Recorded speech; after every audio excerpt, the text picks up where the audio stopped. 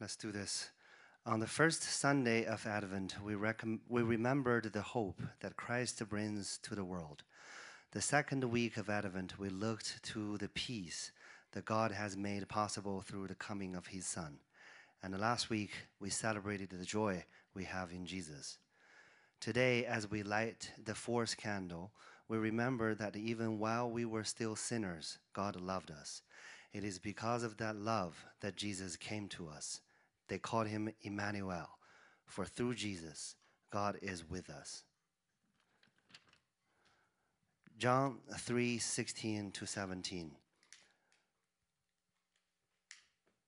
For God so loved the world that he gave his only Son, that whoever believes in him should not perish, but have eternal life. For God did not send his Son into the world to condemn the world, but in order that the world might be saved through him. Our teaching series throughout Advent comes from passages in the book of Matthew.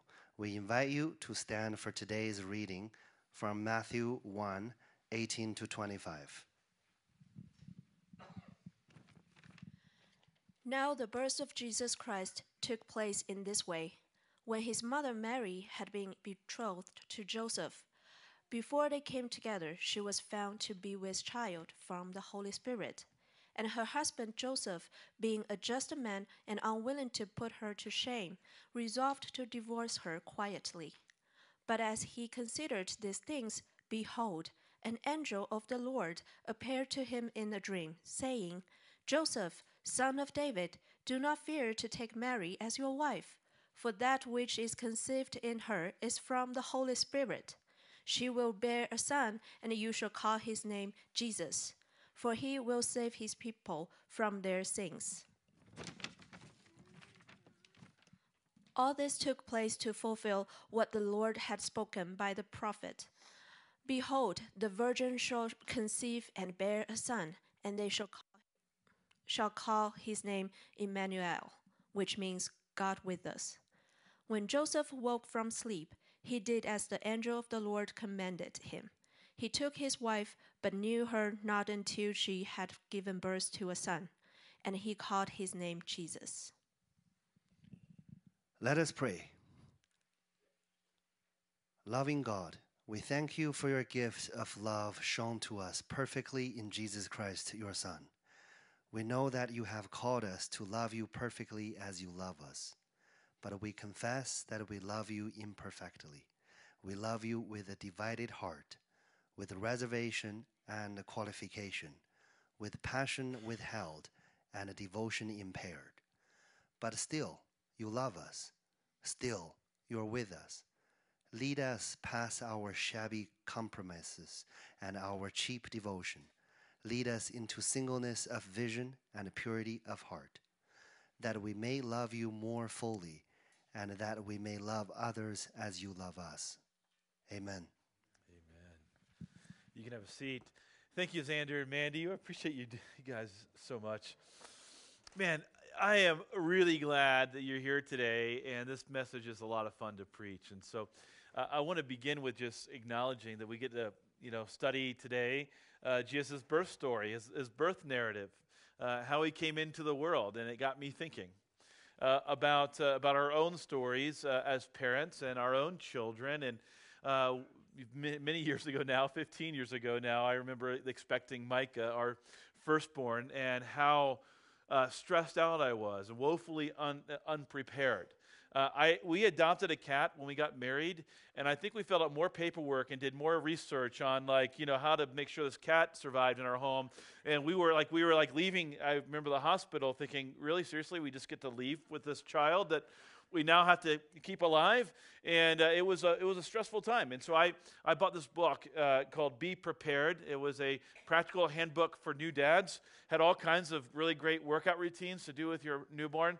Had all kinds of really great, helpful sort of insights. I used it regularly. There's a whole chapter on how to survive a bear attack while hiking in the woods with your child, and it was great. I mean, profound. But the most insightful thing to me was the opening page of the book said, "This is what your child will not look like which was helpful to know what the child was not going to look like.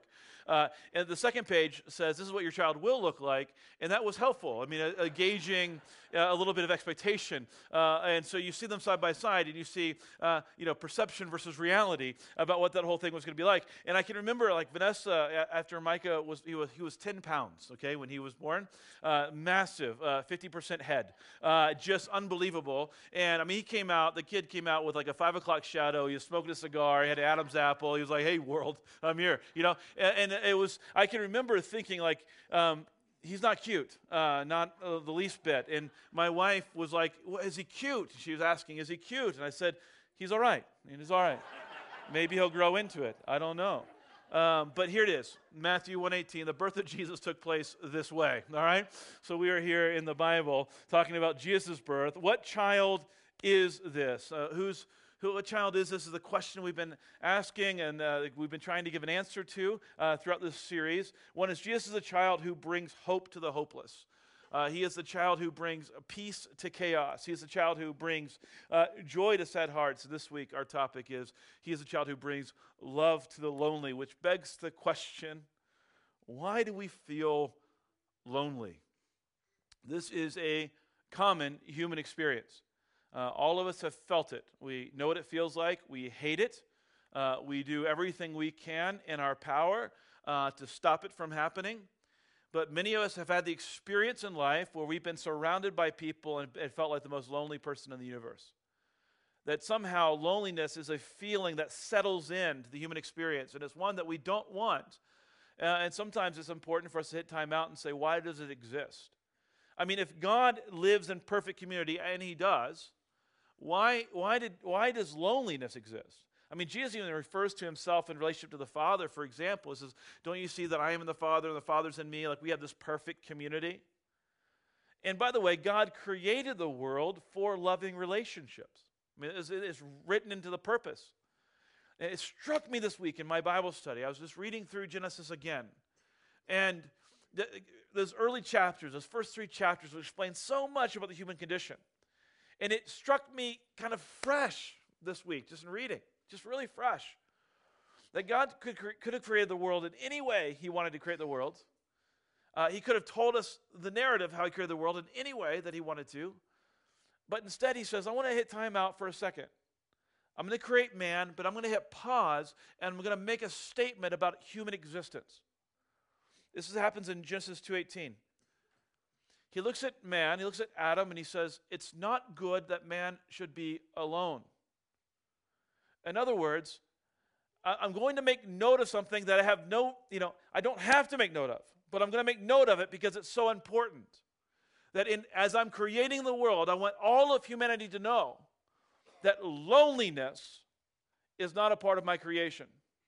It's not an intended part of my creation.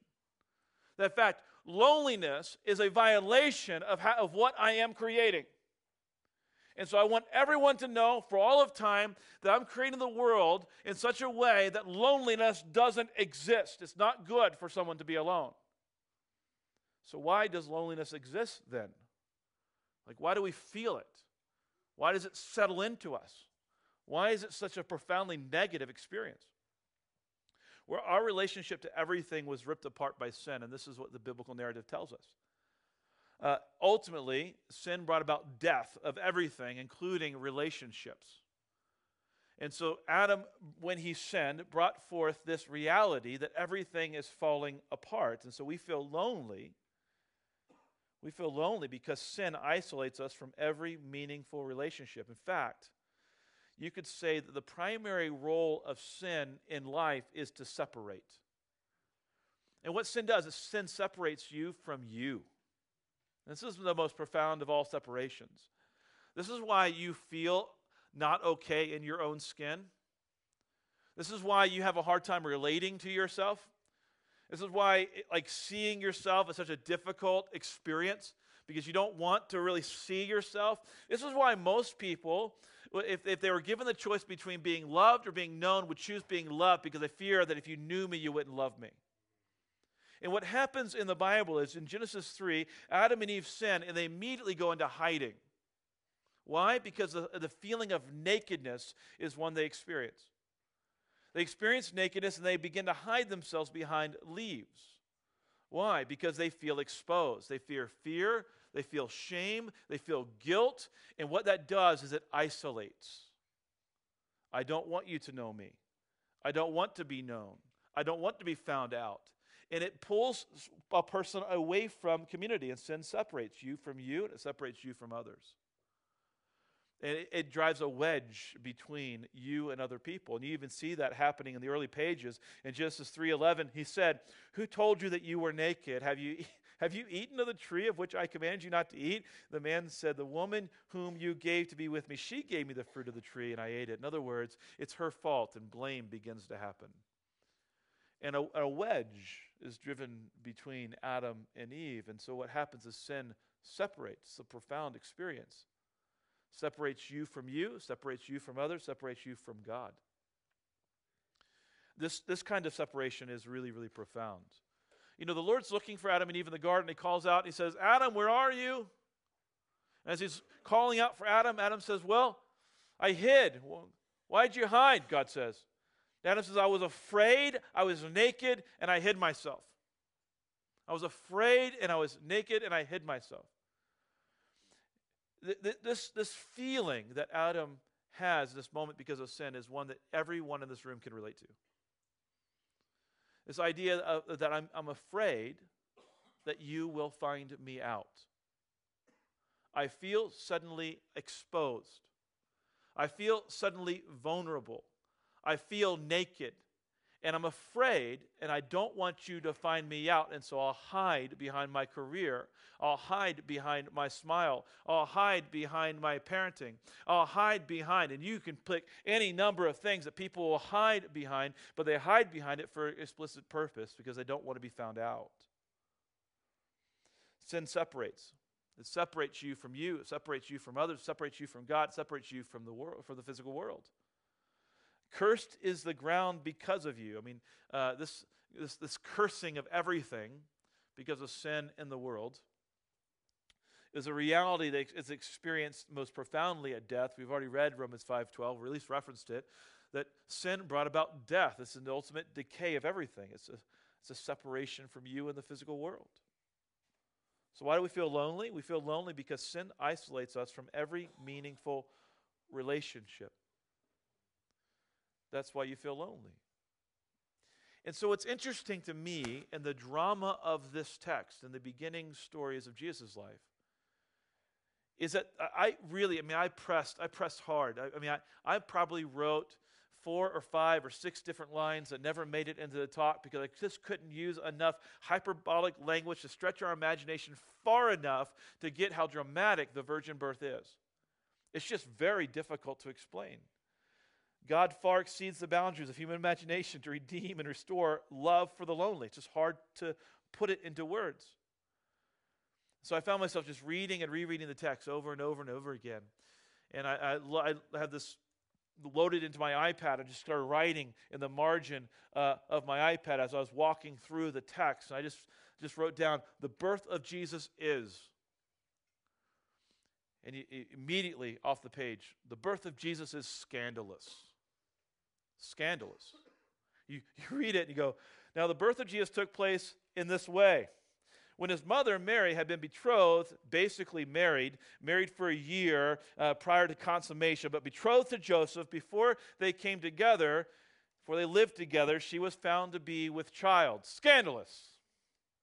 Mary is betrothed to be with Joseph. Joseph is wise enough to know that there are certain things that cause babies to happen, and he hasn't done that, and his wife is pregnant. This is scandalous.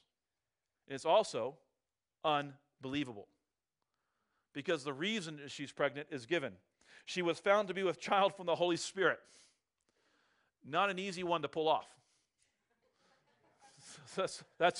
You get to do that once in human history, and here it is. And gives that rationale. So it's embarrassing. The birth of Jesus is scandalous, unbelievable, embarrassing. In fact, many people throughout the centuries have tried to write around it just because it's really hard to imagine this being true. Imagine a Jewish writer writing that that God had come together with humanity to form a baby. It sounds like Greek mythology, not like Jewish tradition. You can imagine how unbelievable and how embarrassing this narrative could be. In fact, and her husband Joseph, being just a man, unwilling to put her to shame, resolved to divorce her quietly. Why? Because it was embarrassing. Scandalous, unbelievable, embarrassing, frightening even. And so you look at the passage in verse 20, but as he considered these things, meaning divorcing his wife, behold, an angel of the Lord appeared to him in a dream, saying, Joseph, son of David, do not fear to take Mary as your wife. Don't be afraid, for that which is conceived in her is from the Holy Spirit. The birth of Jesus is scandalous, unbelievable, embarrassing, frightening, and saving. Because Jesus gets a name. She will bear a son. You shall call his name Jesus, or Joshua, which means Yahweh saves, for he will save people from their sins. He's going to come and to save. And the birth of Jesus is redemptive. It's redemptive. Scandalous, unbelievable, embarrassing, frightening, saving, redemptive. Now, here's what struck me. I mean, just like in the jaw. I'm reading the text and I'm going, all this took place to fulfill what the Lord had spoken by the prophet. Behold, the virgin shall conceive and bear a son, and they shall call his name Emmanuel, which means you don't have to be alone anymore because God is with you. You don't have to be alone.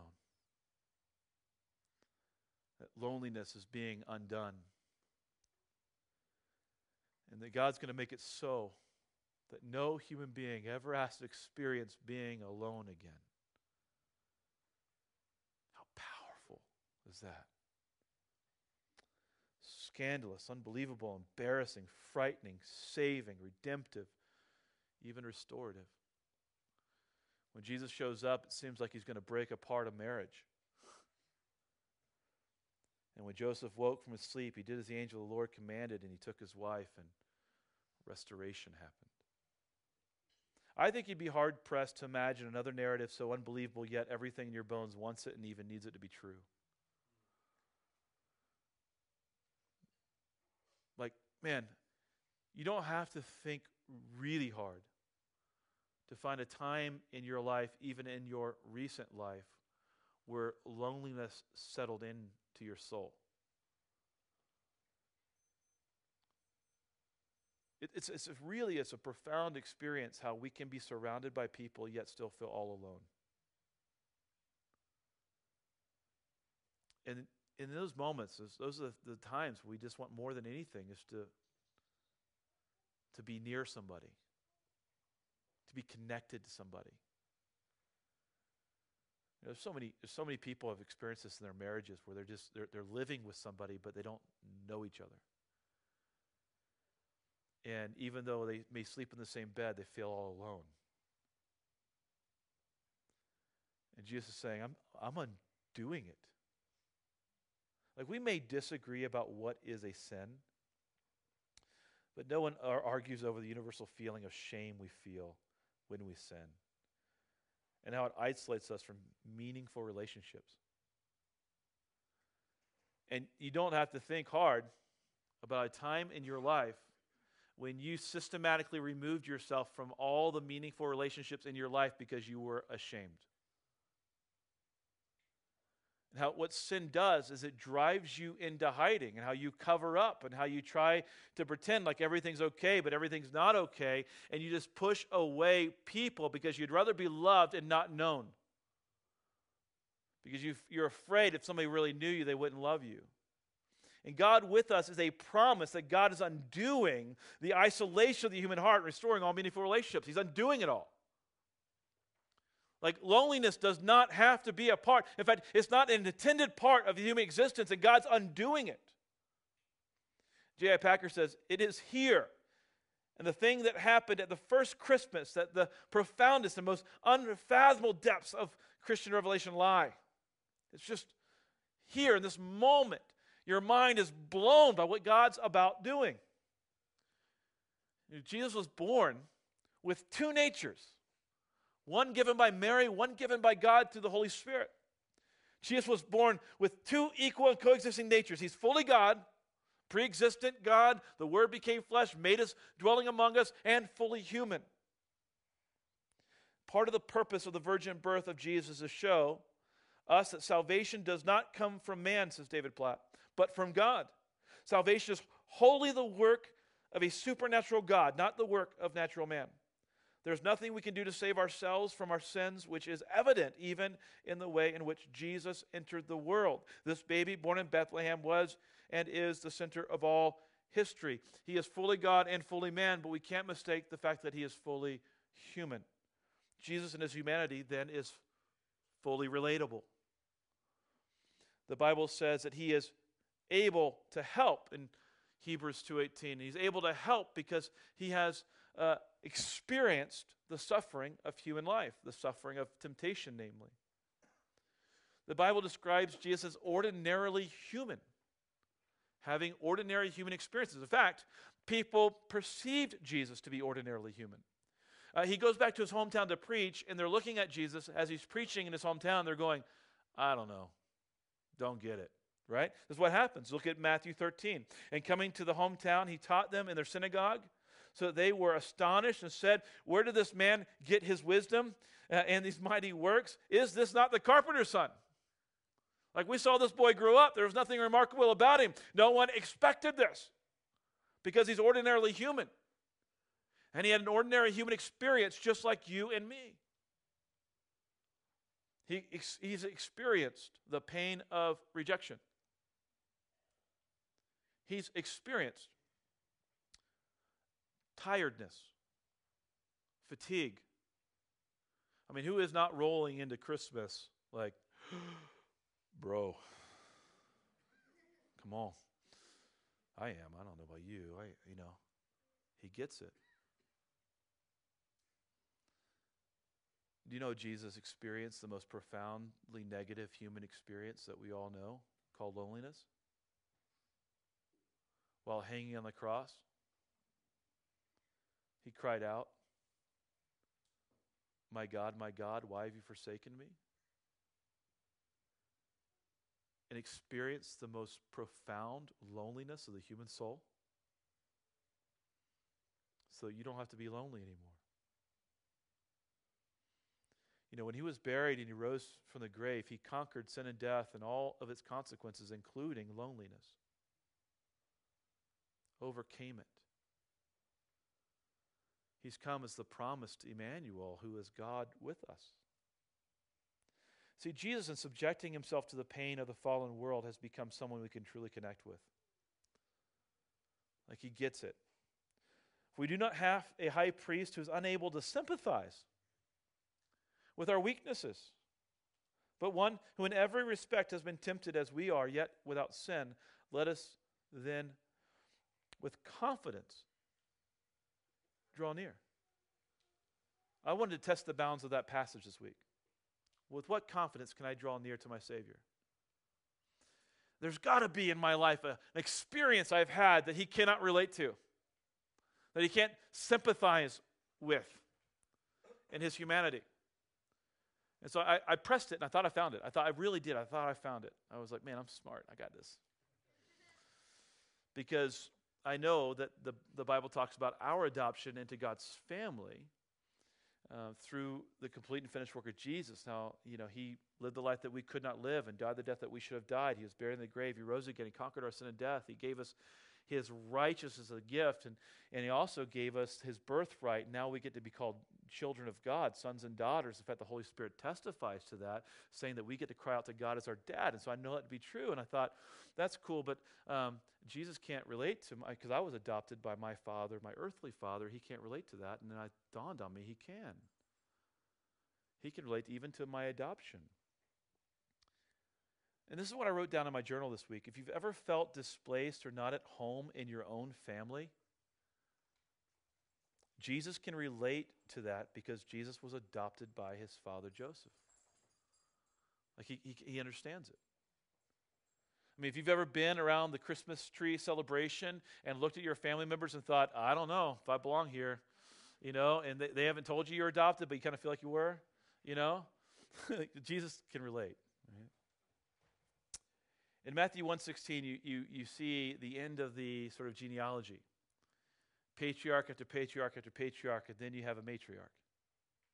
Mary, of whom Jesus was born. It's her seed. Then we see in the passage that we're studying today, in Matthew 1:24, that he took his wife. In other words, he married Mary, and then he called Jesus by his name, and he adopted him into the family. David Platt says, the fact that Matthew never explicitly refers to Joseph as Jesus' father reminds us that Jesus was born to an adoptive father.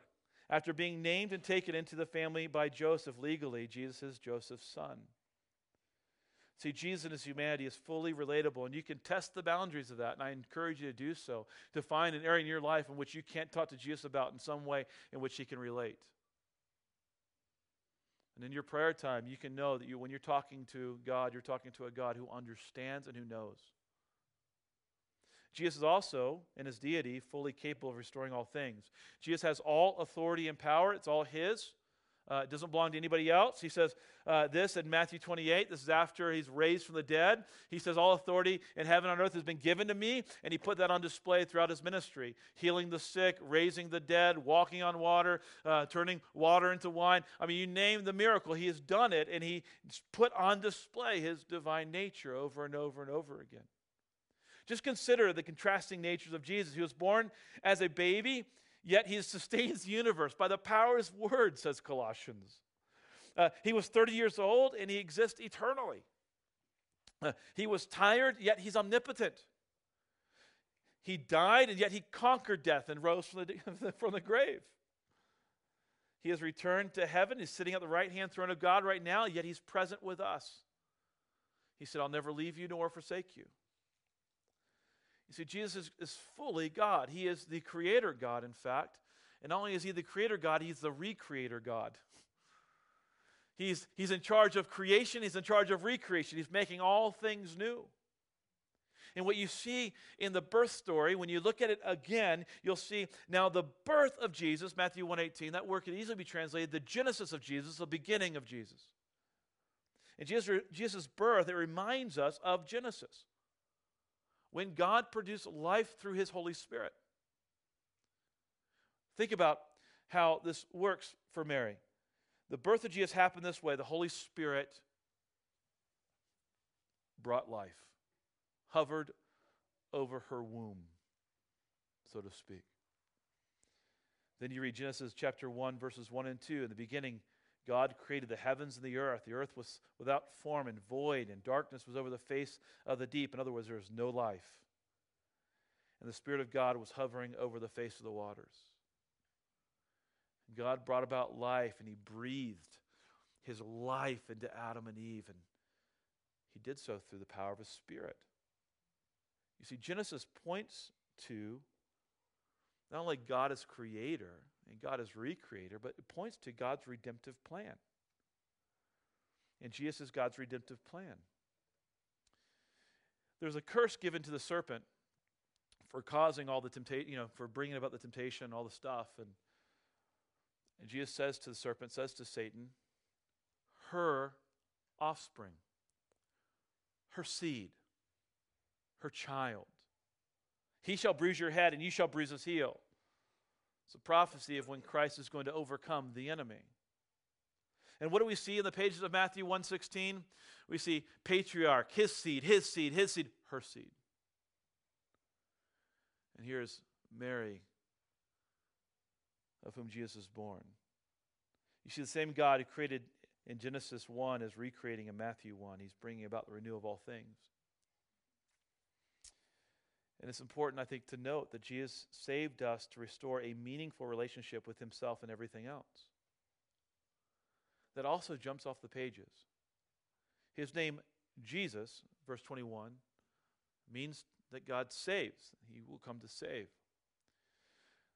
The name Jesus takes us back historically to Joshua. And it takes us historically back then to the Exodus. And the Exodus Israel is saved from slavery to Egypt. And this new and greater exodus that Jesus is leading us on, we are saved to our slavery to sin, saved from our slavery to sin. Joshua leads into the promised land, but where is this salvation of Jesus leading us to? She will bear a son. You shall call his name Jesus. He will save his people from their sins, just like Joshua led the people into the promised land. He's going to lead you. Salvation is going to lead you someplace. Where's it going to lead us? All this took place to fulfill what the Lord had spoken by the prophet. Behold, the virgin shall conceive and bear a son. You shall call his name Emmanuel, which means God with us. He will be our God. We will be his people. What he's saving us for? Relationship. Christianity is not that complicated a religion. God loves you. Oh, he loves you. He cares for you so immensely that he stretches the human imagination. He says, it's kind of like I'm a father sending my son, whom I love, to live for you and die for you because I love you. And I want a relationship with you. And when I created the world, I said it wasn't good for loneliness to be a part of it.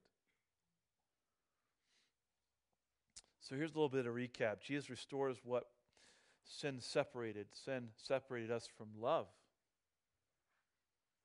Loving relationship. And it's love that Jesus restores. It's love. And Jesus restores love because he is love. For God so loved the world that he gave his only Son, that whoever believes in him should not perish but have eternal life. That God so loved you. And I want to remind you of a point I made earlier. I just want to let it sink in for a second for you.